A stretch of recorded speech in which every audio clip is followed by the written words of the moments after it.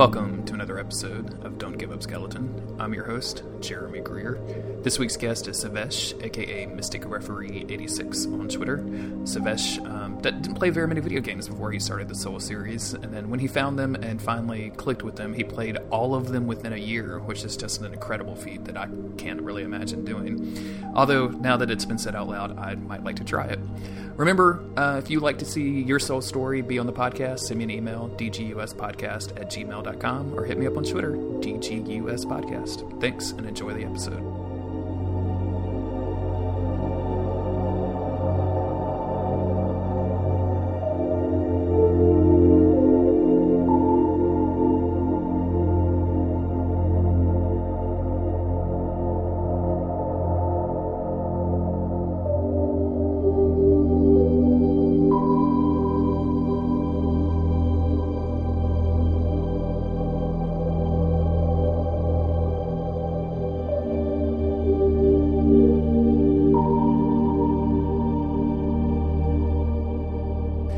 You'll forgive my ignorance on this because I'm an uneducated white guy from the South. But did you have access to a lot of video games in India growing up?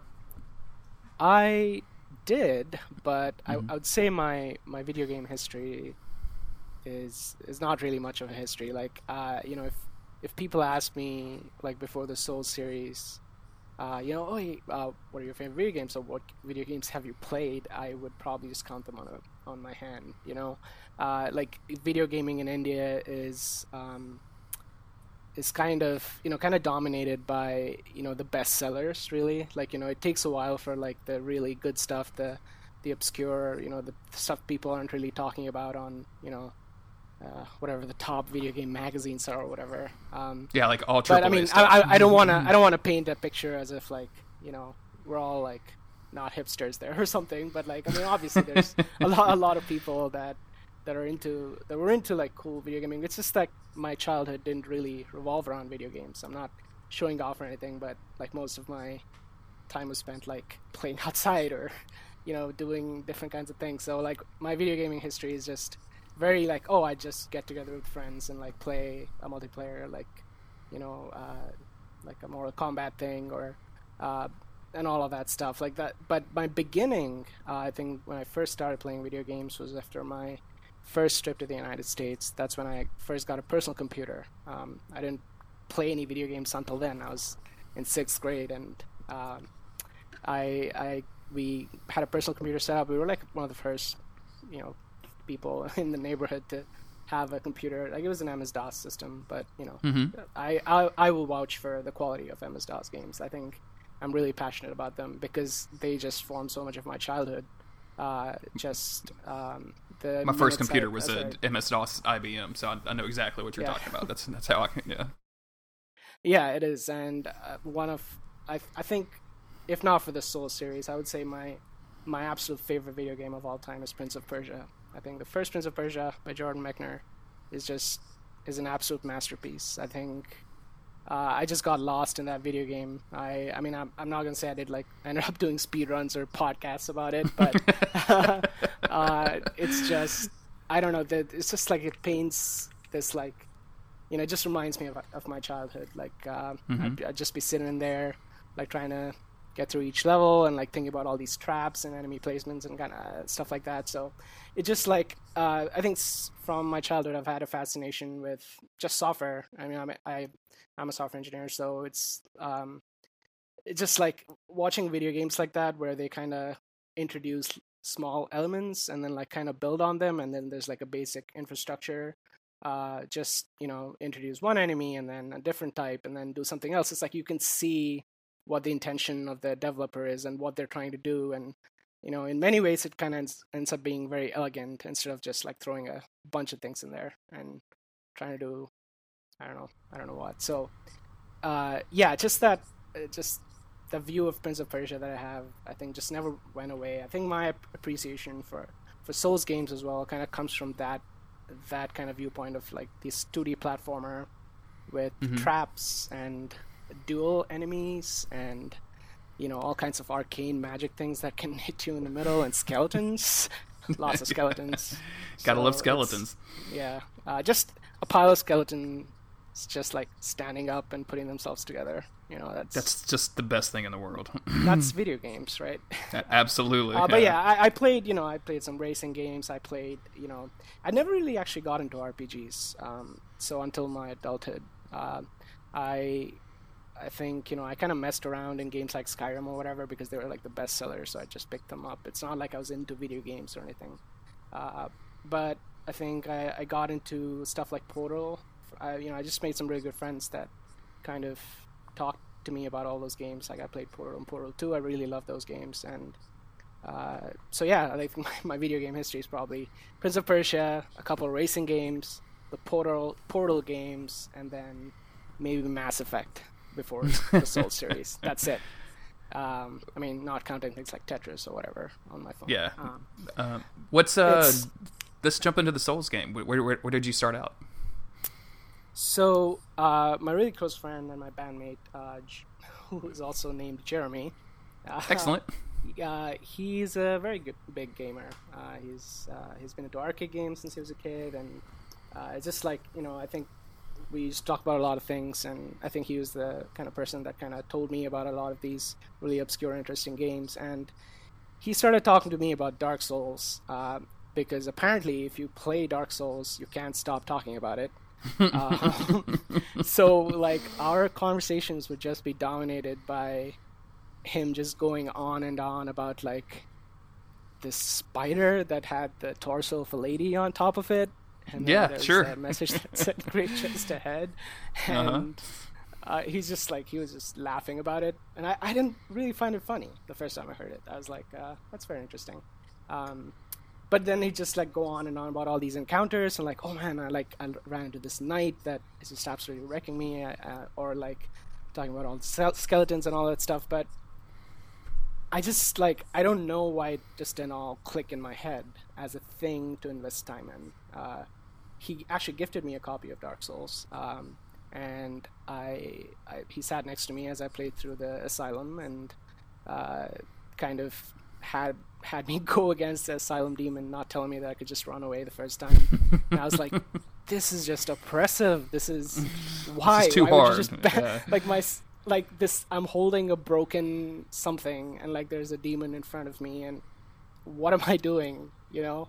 And it was just really, and also the design. It's just so much gray. So, you know, maybe I just didn't want to be in that headspace. And I was like, oh, this is just oppressive and disturbing. And, you know, he just egged me on, though, like, you know, saying, oh, you got to keep going. It gets better. Like, just trust me. There's a lot of things. But the conversation was also dominated by how difficult the game was. And I just don't think that was selling it for me. You know, just talking about just overcoming this really difficult thing. I just didn't have any aspirations like that, you know, especially with respect to video games. I was like, whatever. But now, I mean, now I see what he was actually trying to talk about and all that. Yeah, so I kind of just gave up. I mean, I think I got to Firelink Shrine and, you know, did the usual stuff like going to the graveyard or whatever. And then I think I did get into Undead Burg, but it just started getting like not manageable at all. I was like, everything was just killing me, and I was just like, this is not for me. So I just gave up. You'd be surprised about how many people say that at the beginning of this. Like, they always, like, it seems like most people start a Souls game and then just like 30-45 minutes later just put it down and like, I'll come back, I'll probably never play that again. So I wouldn't feel bad at all. Yeah. It just almost seems designed for that. And I mean, so much so that, like, I mean, just the recent games have just kind of adapted that philosophy, like, in a different way, as in, you know, just almost like built into the game itself, like, oh, obviously this is not something that's meant for you now, so don't go here now, and eventually you'll get there. So what made you pick it back up again after you set it down for a little while? So last year, Jeremy started talking to me about Bloodborne, and I had no idea that game was even coming out, because I just completely lost. I mean, I guess he just stopped talking to me about the Souls games. So I just didn't know that there was a game called Bloodborne coming out and all of that, and but he was just talking to me about this boss. I think it might have been Ebrietas. It's just like looking at that design was just, I just didn't know what was going on in this game. So, would you believe it? Like my first exposure to Bloodborne was actually the Cosmos side of it, not the Beast side of it. So, like going in, I knew that there was all that kind of stuff as well. But so real quick before we get too far into Bloodborne, so you played Dark Souls, you put it down, and then you didn't touch Dark Souls 2, Demon Souls, and then you started back up with Bloodborne later. Okay, no. interesting. I think the only video games I played in between would probably be Mass Effect. That's probably it. Yeah, just video games just don't really form a big part of my life. Well, I guess until last year. Okay, I'm sorry, I didn't mean to interrupt. So, but continue. Your friend shows you like these weird space gods from Bloodborne, and you get into it. I don't know what it was, but I think I watched a Let's Play of someone just like I wanted to see like, oh, what's the gameplay of this thing like? So I think I just stumbled upon like a Let's Play, which was the first episode. So I mean, I saw the weird intro, and then I saw the character creation, and I saw the kind of entry into Central Yharnam and like that layout and the vistas and everything, and I was like, I don't know what it was. I think it just like switched something on, and I was like, I'm gonna try this. I have $40 to spare, so I got a copy of Bloodborne, and it's just like, yeah, my life has not been the same since. And you got heavily into Bloodborne. Just to give you a little preview, I've played like everything from Demon Souls until Dark Souls 3 in the space of less than a year now. Multiple runs. Jeez, that's a lot of Souls in a very compressed amount of time. It is. Yeah, you were talking the other day about starting a Souls Widows podcast. I mean, I don't ignore my wife Julia, but like, I don't know, she does definitely seem to fit that profile about like, why is he always playing this? Yeah, why is he trying to talk to me about Dark Souls all the time? I don't care about these characters. But, in a weird way, she probably knows a lot about it now, so. That's the joke I make, is that my wife could probably hold her own in a lore conversation about Dark Souls, especially Dark Souls 1, with just about anybody out there, because I talk about it so much to her. Which is a ridiculous thing to say, but, they're our wives. They love us. Yeah. Sorry, excuse me. So what was it? What do you think it was, like, Bloodborne, very specifically, that kind of got you into it more than Dark Souls 1? Do you think it was just, like, the kind of atmosphere and the world building around it?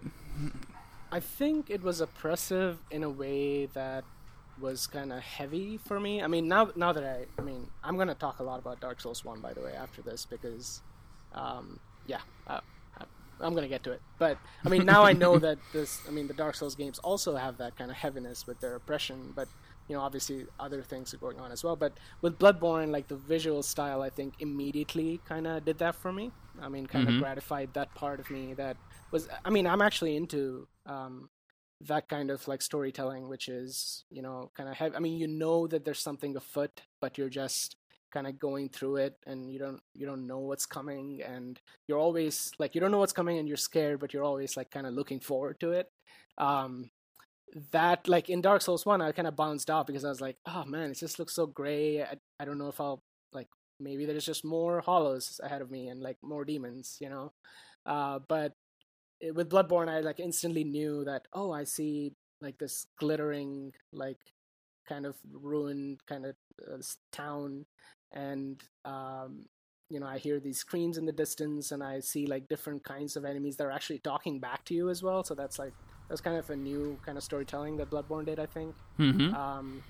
And I think I'm actually pretty sure that a lot of people that have got into the Souls series with Bloodborne will probably say the same thing. It's just like it had that immediate, like, it really is a testament. Like, if there's one good thing to be said about today's graphical fidelity and all that, it's like some games actually are pulling off that, putting you into that space thing. Which I think, actually making you believe you're in that world. Yes, and for a not a big video games like a guy like me before the Soul series, like, I always looked at video games as this is a virtual world that is trying to kind of evoke something in me. I'm just walking through it, But that's why I actually liked a lot of walking simulators as well for a period of time. Like, I really love the Myst series of games as well, which, they're trying to kind of tell a story through the environment, that kind of thing.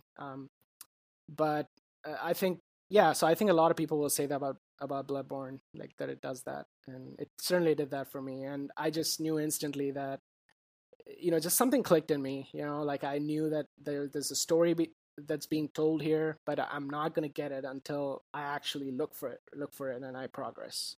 Like the moment I stop playing is when I just don't know what's next, and I really wanted to know what's next. I just like, oh, I don't know what's coming, but I'm just really into it. So Bloodborne has a little bit more of a direct plot line than the other Souls games, but it's still, a lot of it is still hidden in item descriptions of the various things that you pick up along the way. Had somebody clued you in on the item descriptions, or is that something that you kind of came upon yourself? Actually, I went through the item descriptions myself, but I mean, I did that for a while, but then like when I got into the middle portion of the game, I was just too engrossed to like really spend time reading things, because I was just like wanting to see like more of the game world. But I don't think I did an exhaustive kind of item description research or anything. All of that stuff obviously just came from like the YouTube masters. Yeah, that's the same thing for me. Like way back when in Dark Souls 1, I saw like a VOD video, and then was like, oh, there's all this stuff in here, and I had no idea. How do you even figure that stuff out?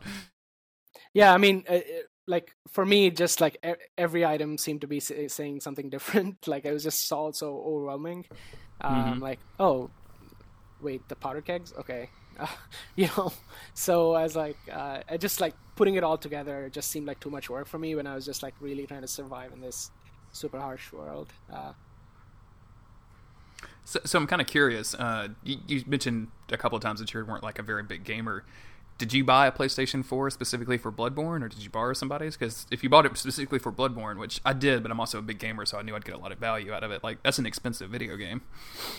Yeah, I had a PS3 before that. As I said, I used to play Mass Effect and all those games, and I just moved in with my now wife a few years back, and we just made that purchase together, because she's actually a big gamer. She was a very big gamer, since she was a kid.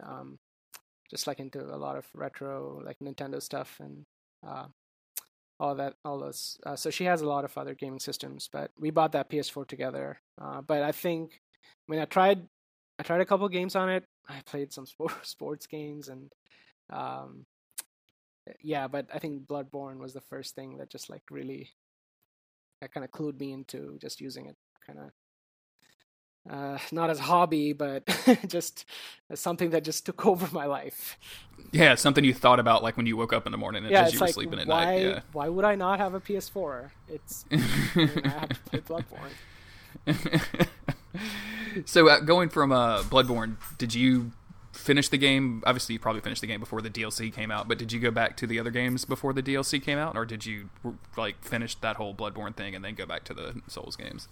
Actually, what happened was I got to, I think, halfway through Bloodborne, and I just started like kind of looking up YouTube videos about what was happening, kind of just trying to understand what I went through, and trying to not spoil myself, but like kind of just reading up the wiki or looking up videos. And I just started, because my entire life was just consumed by this, so I was just also looking up the Souls games and just kind of reading about Dark Souls, and I came upon that Vati video about just kind of like the concise story of Dark Souls video, where Ray just kind of talks about Gwyn and all that, and I was like, man, that now even more than Bloodborne, that looks like kind of like my story, because like this whole mythology thing, which I didn't really get clued into with my couple hours experience with Dark Souls. Just this demons and like the chaos witches and like Gwyn and the Lords of Cinder and like his knights and all that stuff. It's just kind of just again going back to just reading fiction and like watching mythology films as a kid in India, because Indian mythology is very rich and also just contributes to a lot of the sort of pop culture consumption in India. Like people like watching adaptations of like big mythological stories on TV and in film and everything. And when I was a kid, I used to watch a lot of those, and I was like, man, even more than Bloodborne, this is just like ticking all my boxes. So I actually put down Bloodborne when I got to it's my life's just been weird since I got no I'm games. I'm laughing, but I'm just like I'm picturing myself like putting down Bloodborne in the middle of it to go play another, like to go play Dark Souls. Like I think I was having a bit of trouble as well. Like I think around the time I was just kind of maybe playing 2 or 3 times a week, not every day, because I was also busy, so it was kind of slow going. So I really wanted to like kind of explore the first part of Dark Souls. You know, I just wanted to kind of get through what I kind of gave up on before. So I just picked it up, and I did not touch Bloodborne again until I finished Dark Souls. Wow. Yeah, that's a long game too. Yeah, and I finished it in less than 2 months. I just after I beat Gwyn, I think a couple weeks later, I went back and finished the rest of Bloodborne, and then Scholar, and well, real quick, like your Dark Souls 1, you went back to Dark Souls 1. Did you pick up your old character, or did you just totally start fresh to try to get yourself? I started fresh. I can you give me I was about to say, can you give me a brief rundown on your build that you ended up with? Yeah, I really want. It's like one of the things that kind of appealed to me about the kind of Souls world, and I will still say it's like a strength that it has over Bloodborne is just kind of the variety of builds. Just imagining doing like a fire guy that just throws like fireballs was just really appealing to me. So I just started as a pyromancer, not knowing how overpowered it could get. And I really enjoyed that run. That was amazing. Like, I think now I just absolutely adore this series, and like my first run of Dark Souls was just one of the most joyous experiences I've ever had. I went through everything. I was spoiled in a few things, I think, like things like Lothric killing Anastasia, so I just instantly kicked him off a cliff. Things like that, just like tiny mechanical things. But overall, I just didn't know what each level had in store, and like just kind of putting the lore together and all that. That was a bit of slow going, but I mean, that was just such a memorable experience. And like looking back, like now that my memory is like kind of muddled. Like you'd think I've played all these games in the last year, so I'd have like a really clear view of what each game is like, but it's like because I've played them in such a short period of time, it's all muddled, and for some reason I just feel like Dark Souls 1 was still my first Souls game. After like playing all of them, like that feeling it gave me, and like how I played it, how I learned things in Dark Souls actively, because in Bloodborne I just didn't know what I was doing most of the time. I was just kind of going on and on. I summoned for a few bosses and all of that. But in Dark Souls, I really felt like I was kind of learning the intricacies of things. Because DS1 is just such a beautiful example of like, DS2 you can argue gives player choice in terms of making it easy, but DS1 gives you player choice in terms of like making you learn things. Like you get the Drake Sword, but you learn soon that it's not really good, but because you have to upgrade things. So it just teaches you its system so much better, I think, than any other Souls game. Do you think that's because it's the first game? Like, do you think From Software kind of expected more people had, especially with Dark Souls 3? Like, I feel like there's not much of a tutorial lesson in Dark Souls 3. Like, I feel like they kind of expected people to have already played Bloodborne or Dark Souls 1 or Dark Souls 2 or Demons. Like, they just kind of throw you into it. Do you think they spent more time on that on Dark Souls 1 specifically for that reason? It kind of does feel like, because now I've also played Demon's Souls, and just kind of looking at some of the levels in Demon's Souls, not all of them, because Demon's Souls, it's a fantastic game, but some of the parts in it definitely feel more gamey to me than the rest of the series. But some of the worlds like Latria and like Shrine of Storms and everything, they show this philosophy that just would be continued through the rest of the series. And it kind of does feel like that part of Demon's Souls and Dark Souls 1 was actually one big project of like this set of ideas that Miyazaki and the other folks in From Software had. Presenting, this sort of a game philosophy of these oppressive game worlds that actually reveal a lot as you go through them and teach you things, does seem like one big thing. So maybe DS1 is like a more refined version of the seeds of that idea that were in Demon's Souls. So from Dark Souls 1, you went straight back to Bloodborne, and from there, did you start your character over again like you did with Dark Souls 1, or did you just pick it up right where you had left off? I just finished my older Bloodborne character, because, I mean, it was a strength build, and, you know, not knowing the intricacies of the mechanics of these games, and, like, understanding when I went back to Bloodborne that I was using a strength build, and this did that, and I knew instantly that was a good build to finish the game, so I just improved it a little bit more, and yeah, went through it. It was great. And was the DLC out at that time? No, it wasn't. I played Scholar and Demon's Souls before the DLC. Jeez. Yeah. How was going back to Demon's Souls? Like the quality of life improvements, even just in Dark Souls 1, not to mention Dark Souls 2 and Bloodborne, they're pretty extreme compared to how Demon's Souls was when it first came out. Like that tutorial section in Demon's Souls, which is nothing but like an empty room with a bunch of messages on the ground that teaches you the controls. Like that's just crazy if you think about it now. Like how was it going back?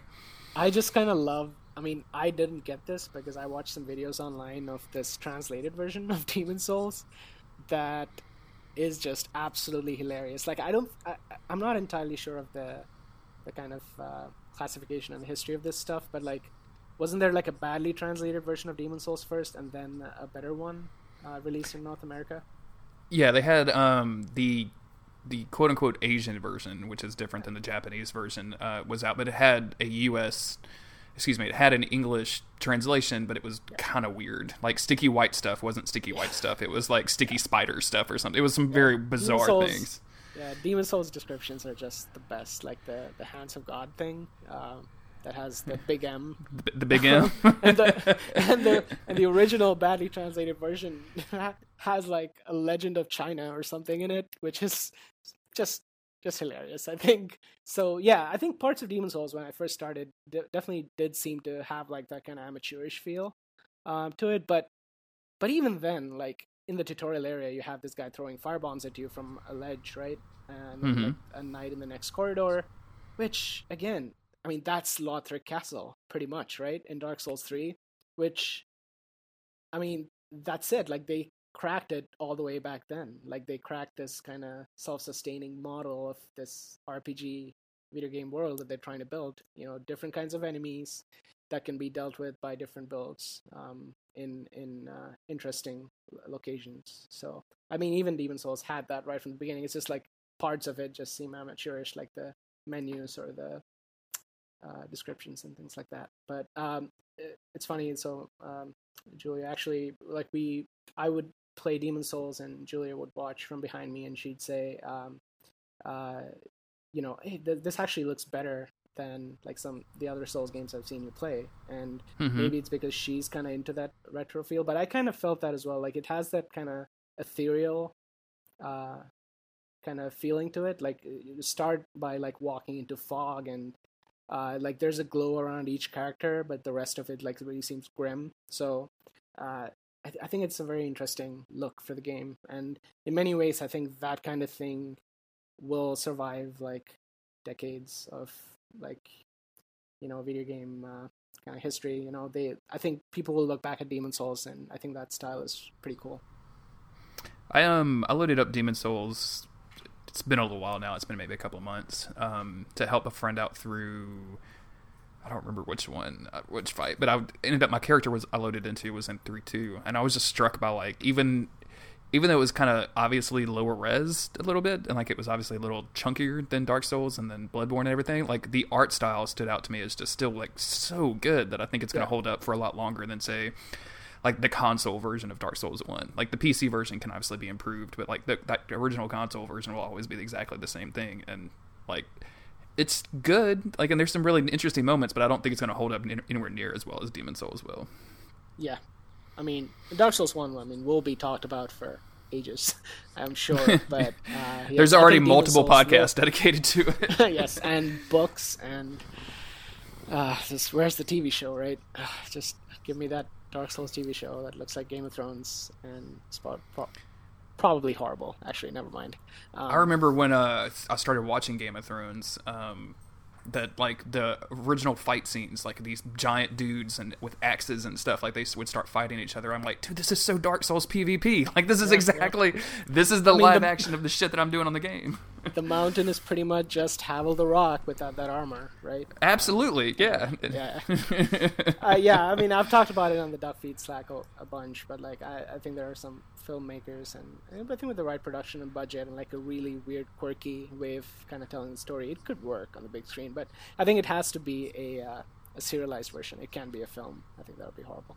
But anyway, just going back to Demon's Souls, yeah, that style just kind of appealed to me, and the music is great, and I think Demon's Souls has my favorite ending of any Souls game so far. Okay.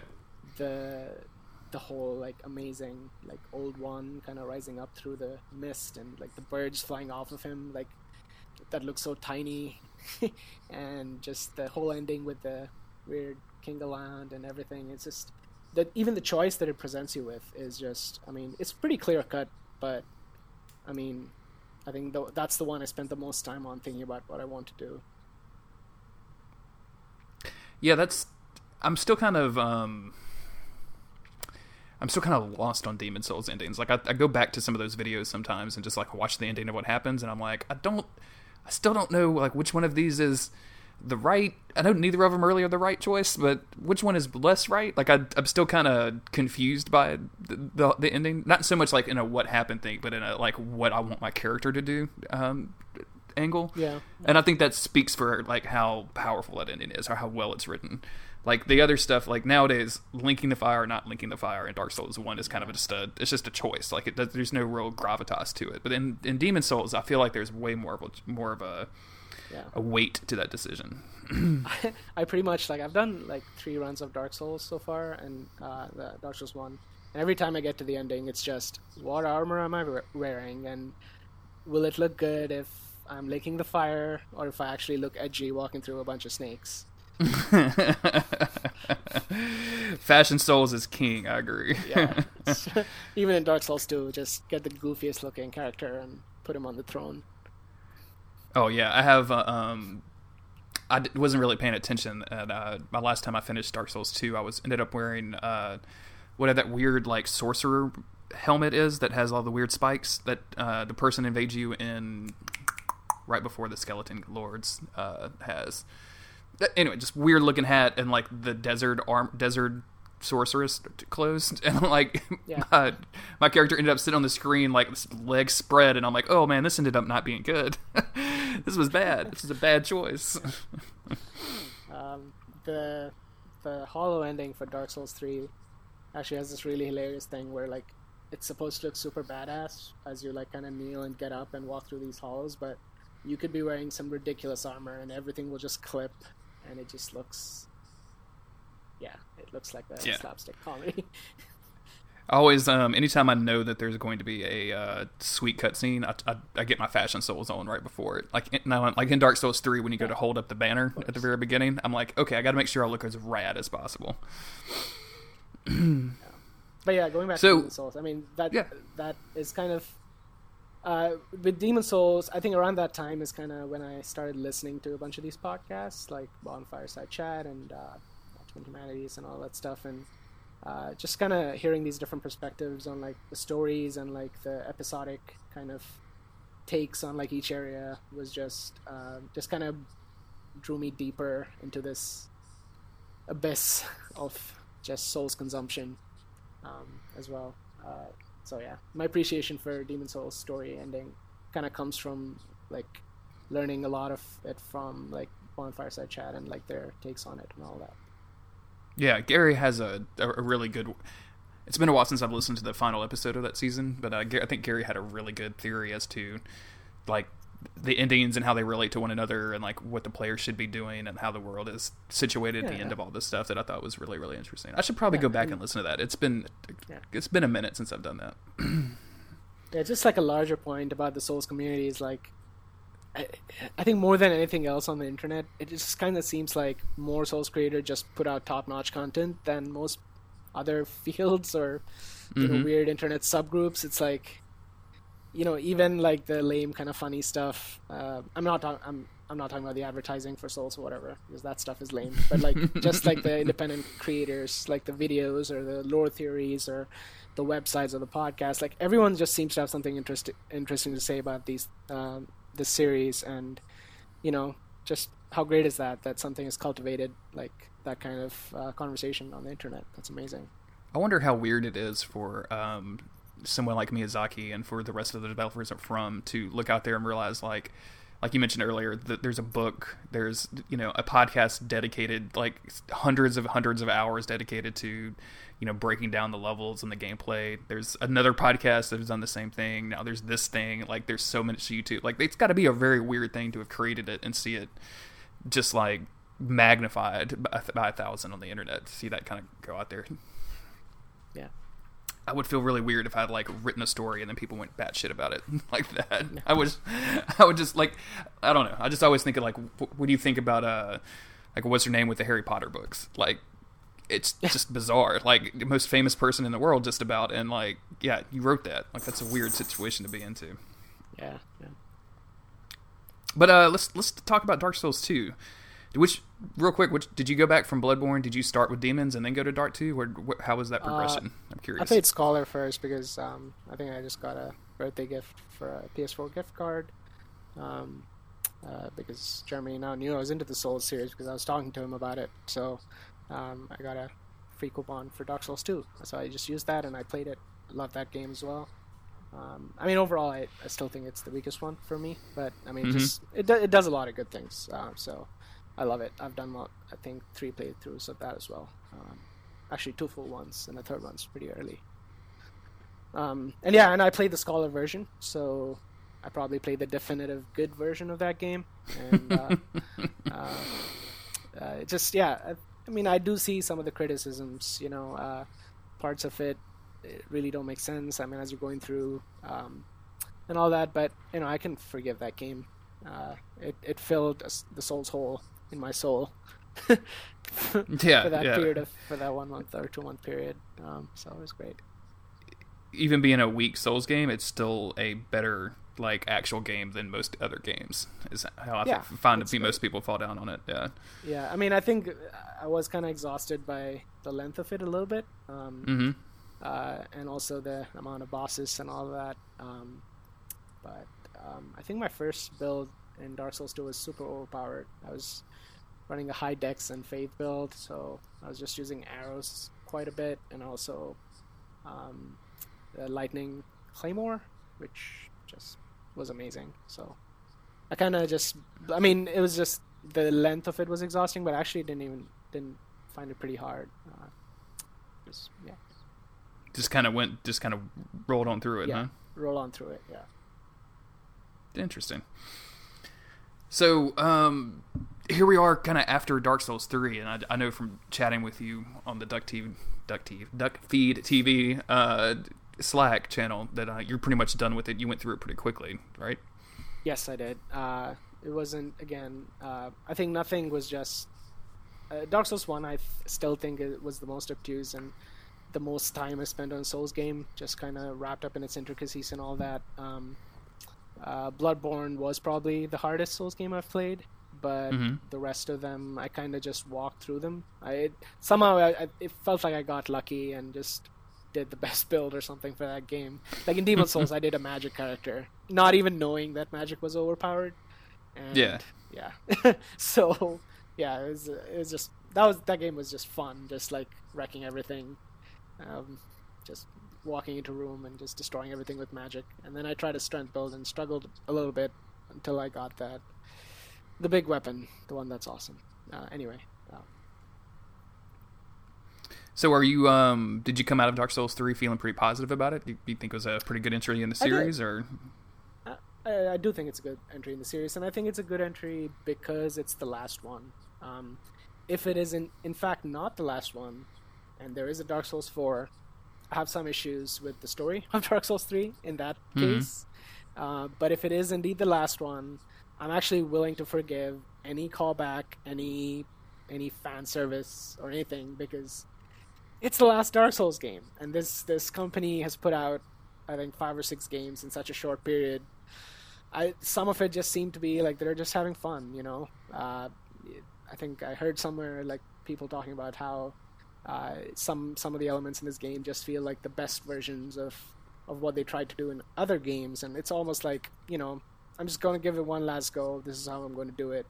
I mean, it would have been great for it to have a different kind of story that wasn't just about linking and not linking the flame and all that stuff, but, you know, some, you know, almost a completely different thing that was even more obtuse or whatever. But it's the last game in the series. It was fun for me. I had a lot of fun playing it. I mean, all the callbacks and fan service worked on me.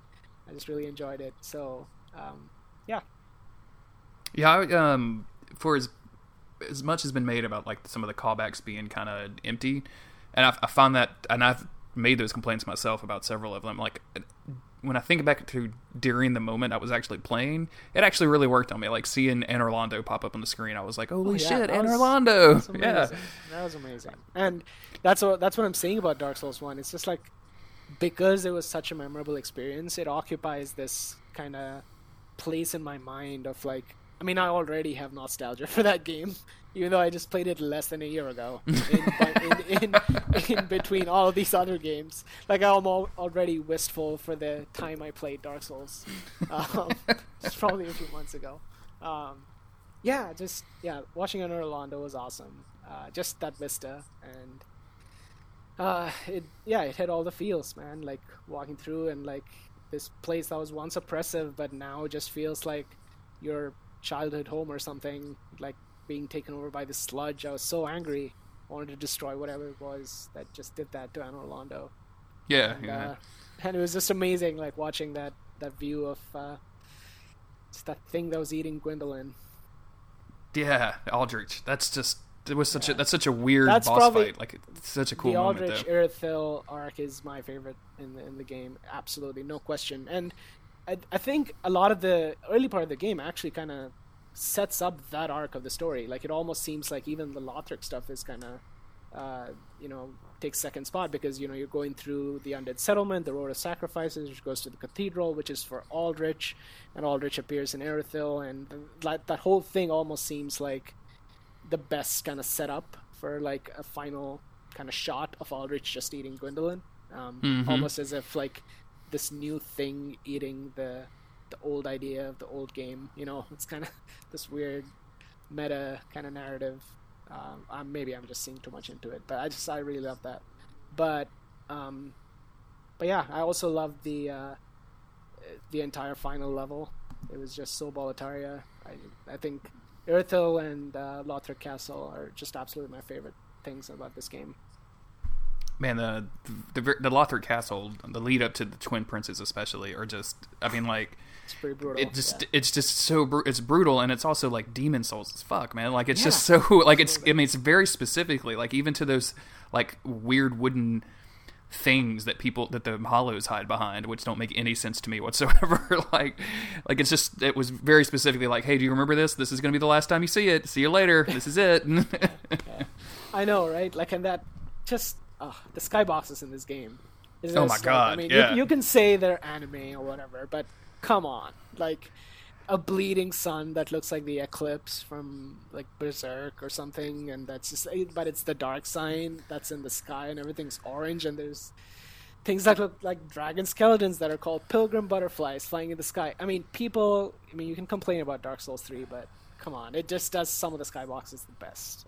Oh my god! Like, I mean, the moments where, like, they seem to go out of their way to, no matter what area you're in, to make it, to like crank it to 11. But also, like, if you look, you can almost always see like the high wall of Lothric. Like, even I remember going through the demon ruins and getting out to where like the ballista is in the smoldering lake, and like looking up and realizing there's a giant hole, and like you can see the bridge through the hole. Like, it's just insane stuff like that. That's so fucking cool. Like, I love that. Amazing. Yeah, they really did. One of my favorite moments was so after I beat the Dancer, I didn't go through straight into the Lothric Castle. I don't know why exactly, but I felt like I missed something. I think I missed the binoculars in Lothric, so I kind of wanted to go get them after reading about where they are, because I was pretty tired of not finding them all that time. so actually warped to the high wall. Mm-hmm. And so that was my first view of the kind of dark sign in the sky. And if you go to the high wall bonfire, it's like staring you in the face. It's like right in front of you. It's as big as you, almost. So that was an amazing thing. I was like, what happened to the sky? Yeah, they do. I really like that they went back and like redid the skyboxes for the early areas of the game to do that. And a lot of light as well, which was nice after Bloodborne, I think. Yeah. Because the last thing I played before Dark Souls 3 was the DLC for Bloodborne, and that was the last level of it was this rainy kind of fishing village, and the first shot of Dark Souls 3 is this kind of open sky, mountain cliff, and that was great. Yeah, probably my favorite vista in the game is that moment that you after you defeat the first boss, Vord, and then you open the wall. Yeah, and like that's amazing. The thing about it that I like so much is that when you come back to it, you realize like this was the whole game. Like there's the 3 towers in the forest, and there's the cathedral, and like you can see everything that you're about to do. You can actually see Anor Londo as well through the clouds. And that's amazing. That's just insane. Yeah. I love that so much. Yeah. And there are a couple moments I want to talk about. That Hollow kind of standing on the cliff edge after beating Udig's Gundyr. Before you head into Firelink Shrine, that's just kind of like drooling, standing on the tip of the mountainside. Mm-hmm. Do you remember that guy? Yeah. It's by what's his name? Horse's that Grave. Was awesome. Yeah. I just loved it. That was amazing. And I love the fact that they took the time to put a hollow there, like staring out, as if to say, "No, really, you should go check this out." Like we spent a lot of time right here. Yeah, exactly. So look at this. Yeah, no, I think walking up to the Cathedral of the Deep through that graveyard where there's all these reanimated corpses. There's this bridge you take before you enter Cathedral of the Deep, and there's a sunset behind that bridge. Like into some there's water. There's a hollow too, just kind of ambling on that bridge, and this other hollow with the leech monster out of him kind of walking on the bridge. And that whole view was just amazing. I just took a screenshot straight away. I was like, that is Dark Souls. There was I don't remember how it came up on the Slack, but somebody was like, what do you I think somebody got a new laptop and they were like, what do you use for desktop backgrounds? And I was like, pretty much just my Dark Souls 3 screenshots right now. Like I'm still not done with those. I've just got a giant folder of those and I'm working my way through. Yeah, you said there's like an automatic way to do that, right? Take a screenshot. Yeah. Are you playing on PS4 as well? Yes. Like you can just, I've got you can just change your share settings so that you can just hit the button. Like you don't have to click and hold it. And I just auto hide the UI and just jam on that share button all day. Now that I didn't want to make it a PS4 settings podcast. That would be a really good podcast. Today we're going to tackle trophies. I think it is. Now that we're kind of done with Dark Souls 3, are you going back and doing PvP characters? Are you moving on to other games? You mentioned you weren't a real big gamer outside of the Souls series, so I'm kind of curious what you're going to be doing next, besides, waiting for the DLC. I'm just going to be playing more Souls, I think. There's other builds I want to try in other Souls games. And I don't know. It's as I said, like prior to the Souls series, it's not like I was just looking forward to the next big game that was coming out and getting ready for it or anything. But I will say this about the Souls series as well, is it kind of made me appreciate video games a little bit more. Just kind of going through them and having that experience is now, like, through them I've learned about like Ico and Shadow of the Colossus and like all these other disparate like kind of set of influences and like kind of the behemoths of like this classic good video game design. So I want to maybe kind of delve into those a little bit more. I've kind of dipped into them, but not really too much. So yeah, I think I might just get into some classics for a bit. First thing I want to say is thank you so much for coming on the podcast and spending an hour of your time with me. I really appreciate it. If people, I know you don't have like a huge internet presence, but if people want to find you on the internet, are you comfortable saying where you are? I have that Twitter account, but I don't really post anything on it. But if I do, I usually delete it as well. It's not really it's only a Twitter account to kind of follow just kind of the latest Soul stuff that's happening. Just pretty much exclusively use it for that. It's just Mystic Referee 86. You can follow me, but don't really expect any posts or updates or anything. It's pretty passive. That's okay. But yeah, I'm on the Duckfeed Slack, so I mean, I'll plug that. I mean, you should come join it. It's just a pretty great place to hang out. Yeah, you were probably like the 5,000th person from the Duckfeed Slack that I've tapped for this podcast. Eventually, I'm gonna have to like up my Patreon for Patreon donation to Garrett and Cole so I can. Now that I'm like stealing their fan base to make my own podcast, I don't think they actually mind. No. But as always, I've been your host, Jeremy Greer. I'm at JG Greer on Twitter. You can find this podcast at GGUS Podcast. And if you want to come on and tell your story about how you got started with Souls games, send me an email to gguspodcast@gmail.com. And I appreciate you listening. We'll see you next time.